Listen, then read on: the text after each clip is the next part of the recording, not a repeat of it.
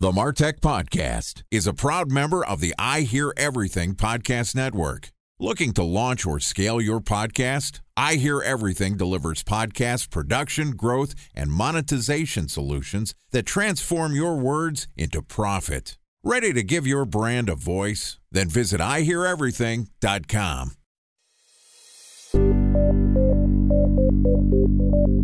From advertising to software as a service to data. Across all of our programs and clients, we've seen a 55 to 65% open rate. Getting brands authentically integrated into content performs better than TV advertising. Typical lifespan of an article is about 24 to 36 hours. If we're reaching out to the right person with the right message and a clear call to action, then it's just a matter of timing. Welcome to the MarTech Podcast, an I Hear Everything production. In this podcast, you'll hear the stories of world-class marketers that use technology to drive business results and achieve career success. We'll unearth the real-world experiences of some of the brightest minds in the marketing and technology space so you can learn the tools, tips, and tricks they've learned along the way. Now here's the host of the MarTech Podcast, Benjamin Shapiro. Welcome to the MarTech Podcast. I'm your host, Benjamin Shapiro, and today we're going to discuss legal tech and artificial intelligence. Joining us is Colin Levy, who is the Director of Legal and Evangelism for Malbek, which is today's most modern, cutting-edge CLM solution with a proprietary AI core that empowers the enterprise to do more with less. Malbek provides end-to-end contract management with seamless integration to Salesforce, Workday, Slack, Office 365, and more, reducing cycle times. Yesterday, Colin and I talked about the unraveling of the legal tech ecosystem, and today we're going to continue our conversation talking about the impact of AI on the legal sector. All right, here's the second part of my conversation with Colin Levy, the Director of Legal and Evangelism for Malbek.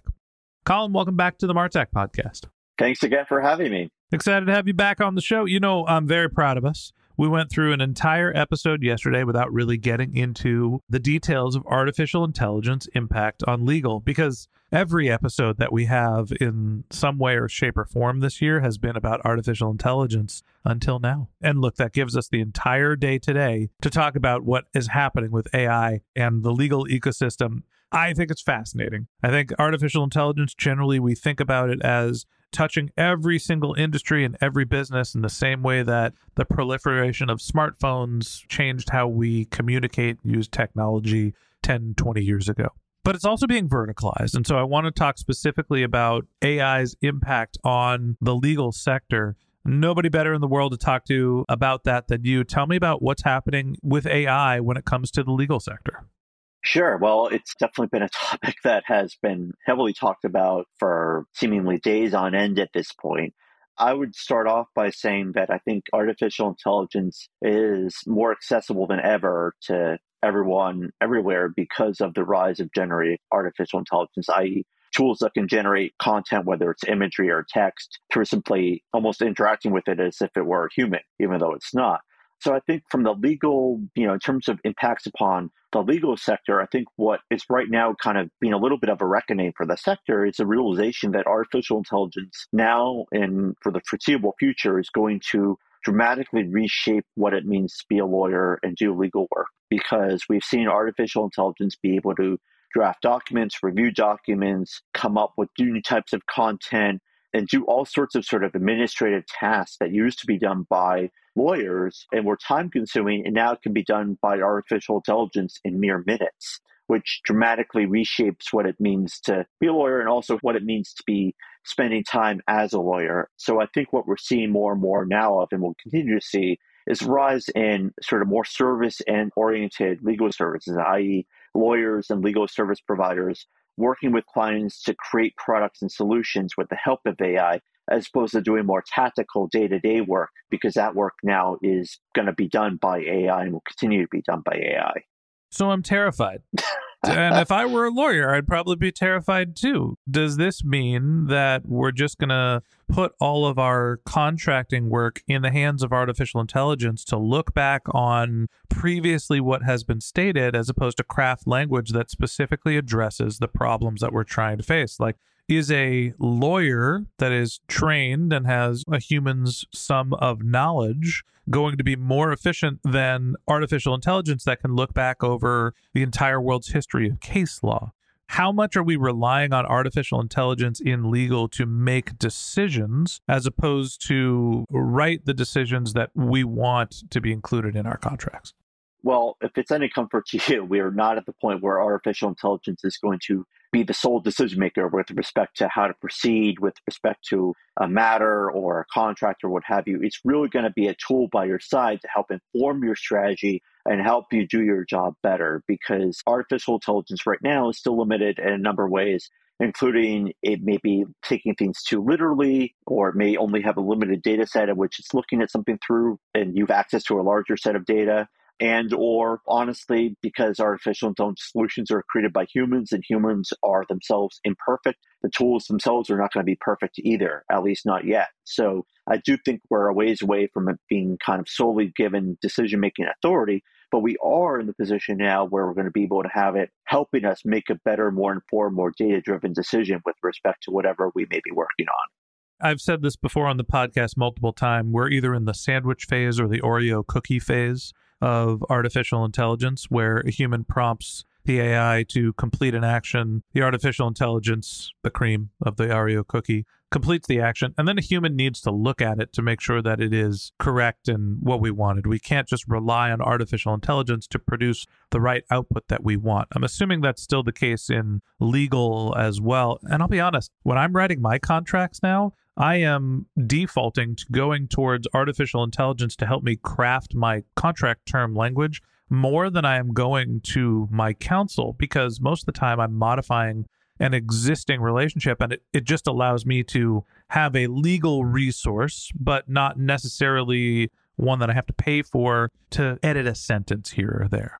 For the marketers that are working with their legal team, how much should they be feeling comfortable using tools like ChatGPT to be able to draft contract language, and how much should they still be defaulting towards going to the counsel that's either on staff or third party? So I think the way that I would approach it is these tools are very good at creating first drafts, rough first drafts of documents. They're not particularly good at this point of creating documents that are final, perfect, polished drafts. So I think I would approach it that way.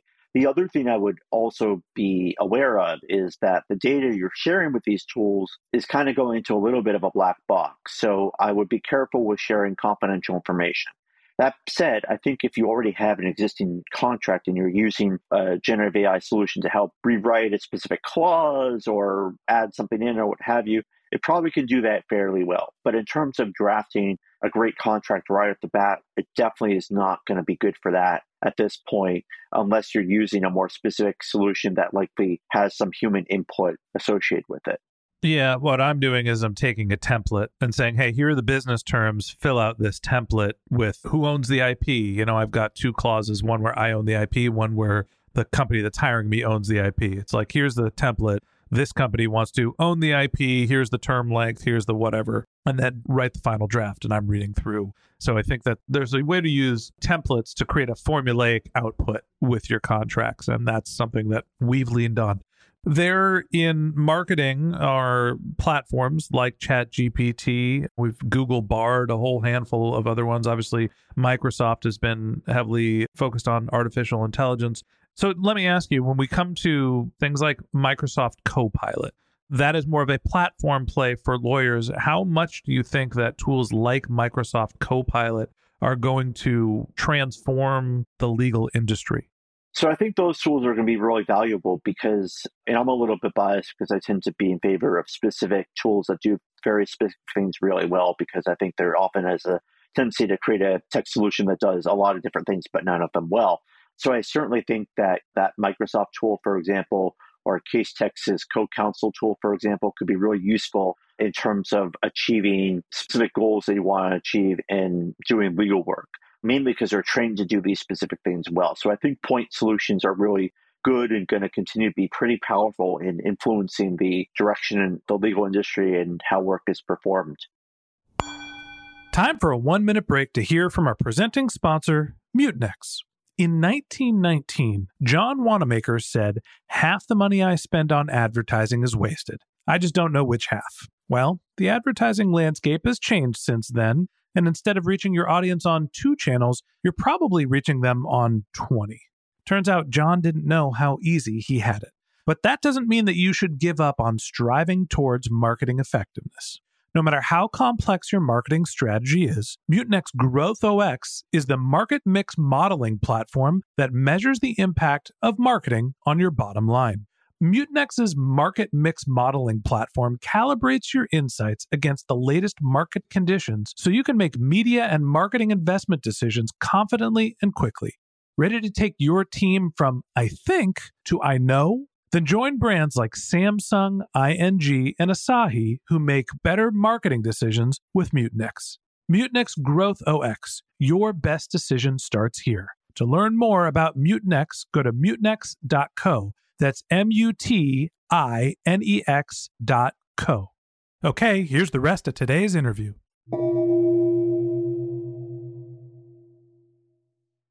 A special thanks to our presenting sponsor, Mutinex. Ready to take your team from I think to I know? Then join brands like Samsung, ING, and Asahi who make better marketing decisions with Mutinex. Mutinex Growth OX, the marketing mix modeling platform that makes measuring ROI fast, easy, and cost-effective. Request a demo at mutinex.co. That's MUTINEX.co.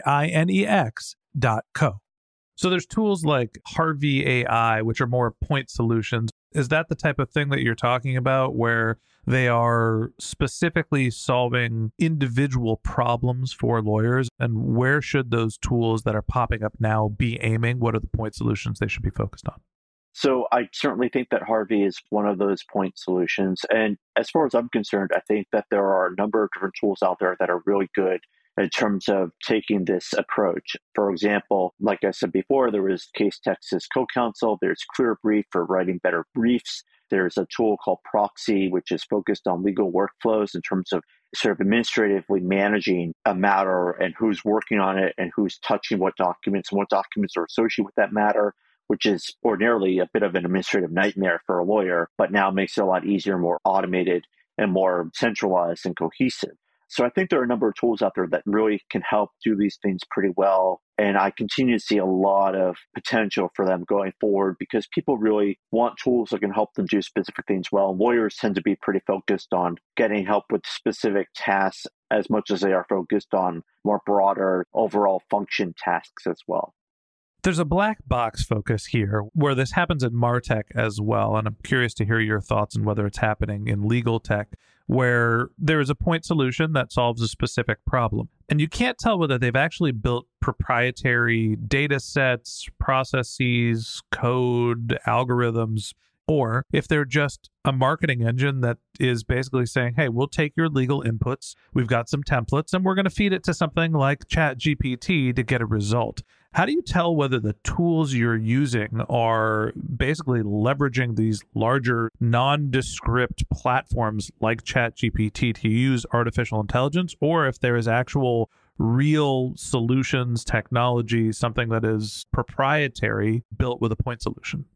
So generally speaking, I think that requires to be asking the right questions and be doing your due diligence when you're evaluating these platforms. I would say by and large, most tend to be fairly transparent with respect to what their underlying technology is. Likely that occurs after you've signed an NDA and are sort of in the evaluation stage. I agree with you that certainly there could be more transparency with respect to the foundational models that these tools are using. I have to give credit to Microsoft for being pretty open about their support of OpenAI and using that as the basis for their models. But I think other tech companies could be more open as well. And certainly I think within legal tech, there's been a push to be more transparent, partly driven by data privacy law and partly driven by the demands of potential clients for them to have more knowledge about what they're entrusting their data with. So what I'm hearing from you, and I'm thinking about this from a sort of a verticalization of artificial intelligence perspective, There are platforms that are integrated into the existing tool sets we use, like Microsoft's Copilot, where you can use artificial intelligence while you're drafting agreements. Then there are point solutions meant to help you create your documents, help you with your workflow management, help you with your briefs, help you with your case law, whatever the point solution is. Where are the opportunities that aren't being addressed by artificial intelligence in legal tech? So I think this is partly driven by the slowness of the legal industry to fully adopt any type of technology. I think that the opportunity right now with artificial intelligence and for the legal industry is the creation of more specialized solutions for clients using artificial intelligence. And I also think there's an opportunity for there to be more data-driven analytical solutions being provided to clients using artificial intelligence. Because for a long time, the delivery of legal services has been based on experience, history, and what you have been taught and learned over the years. And I think artificial intelligence and other technologies are kind of turning that a little around on its head and showing that you can actually use data to better drive sort of your strategy and your approach to not just performing legal work, but delivering legal work. And with respect to sort of the creation of solutions for clients, I think we've seen an emphasis on that as evidenced by law firms establishing their own sort of legal tech subsidiaries that are focused on working in partnership with clients to develop solutions and working in partnership with tech companies to develop solutions then to sell to clients. There's 1,000 lawyer jokes that can be made. I will skip most of them. But I think that generally when people think about working with their counsels, mostly if they're hiring an outside counsel, the gripe is, man, hiring a lawyer gets stupid expensive quickly. And there's so much risk when you're potentially going through litigations, even doing your contracting. It's like somebody that's gone through this much education, like a doctor, ends up being very expensive, hundreds of dollars of billable hours. And that always ruffles people's feathers, hence the bad reputation. Do you think that legal tech and artificial intelligence are going to change the calculus for how the legal profession bills and how expensive it is to get good contracts because a fair amount of it is going to be built using technology? Absolutely. I think that there's already been a move to make the accessing of legal services and the accessing legal information more democratic and cheaper. So I certainly think that, the creation of contracts, for example, or accessing a document that you need to fill out to file a claim or what have you, I think is becoming more accessible thanks to technology. So certainly costs are going down. And that speaks, I think, directly to the closing of the gap in terms of access to justice, which has really been something that I think has driven some, if not all, of legal tech. And I really appreciated and kind of emphasized that that is really the aim of a lot of legal tech solutions. So leveling the playing field, something interesting that comes out of the AI revolution, where we think about our ability to not only create our contracts, get access to all sorts of different case law, to understand what our legal risks are. The more that technology is evolving, it's not just helping us with our marketing efforts, it's helping us to mitigate our risk as well. And that wraps up this episode of the Martech Podcast. Thanks for listening to my conversation with Colin Levy, the Director of Legal and Evangelism for Malbek. If you'd like to hear more from Colin, you can find a link to his LinkedIn profile in our show notes. You can contact him on Twitter. His handle is Clevy_law. That's CLEVY_LAW.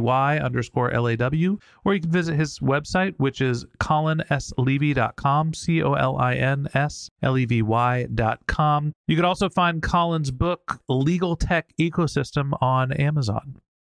Just one more link in our show notes I'd like to tell you about. If you didn't have a chance to take notes while you were listening, head over to martechpod.com, where we have summaries of all of our episodes and contact information for our guests.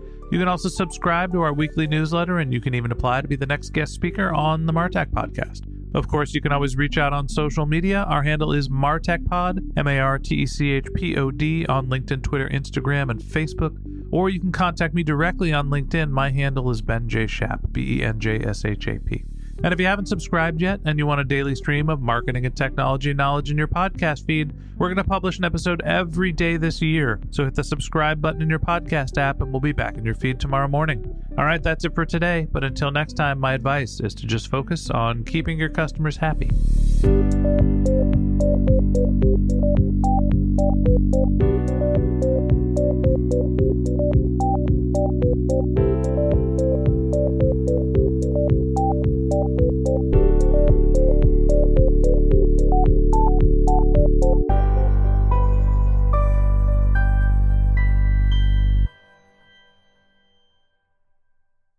Thanks for listening to the MarTech Podcast, an I Hear Everything production. Looking to launch or scale a podcast like this one for your brand? Then visit iheareverything.com.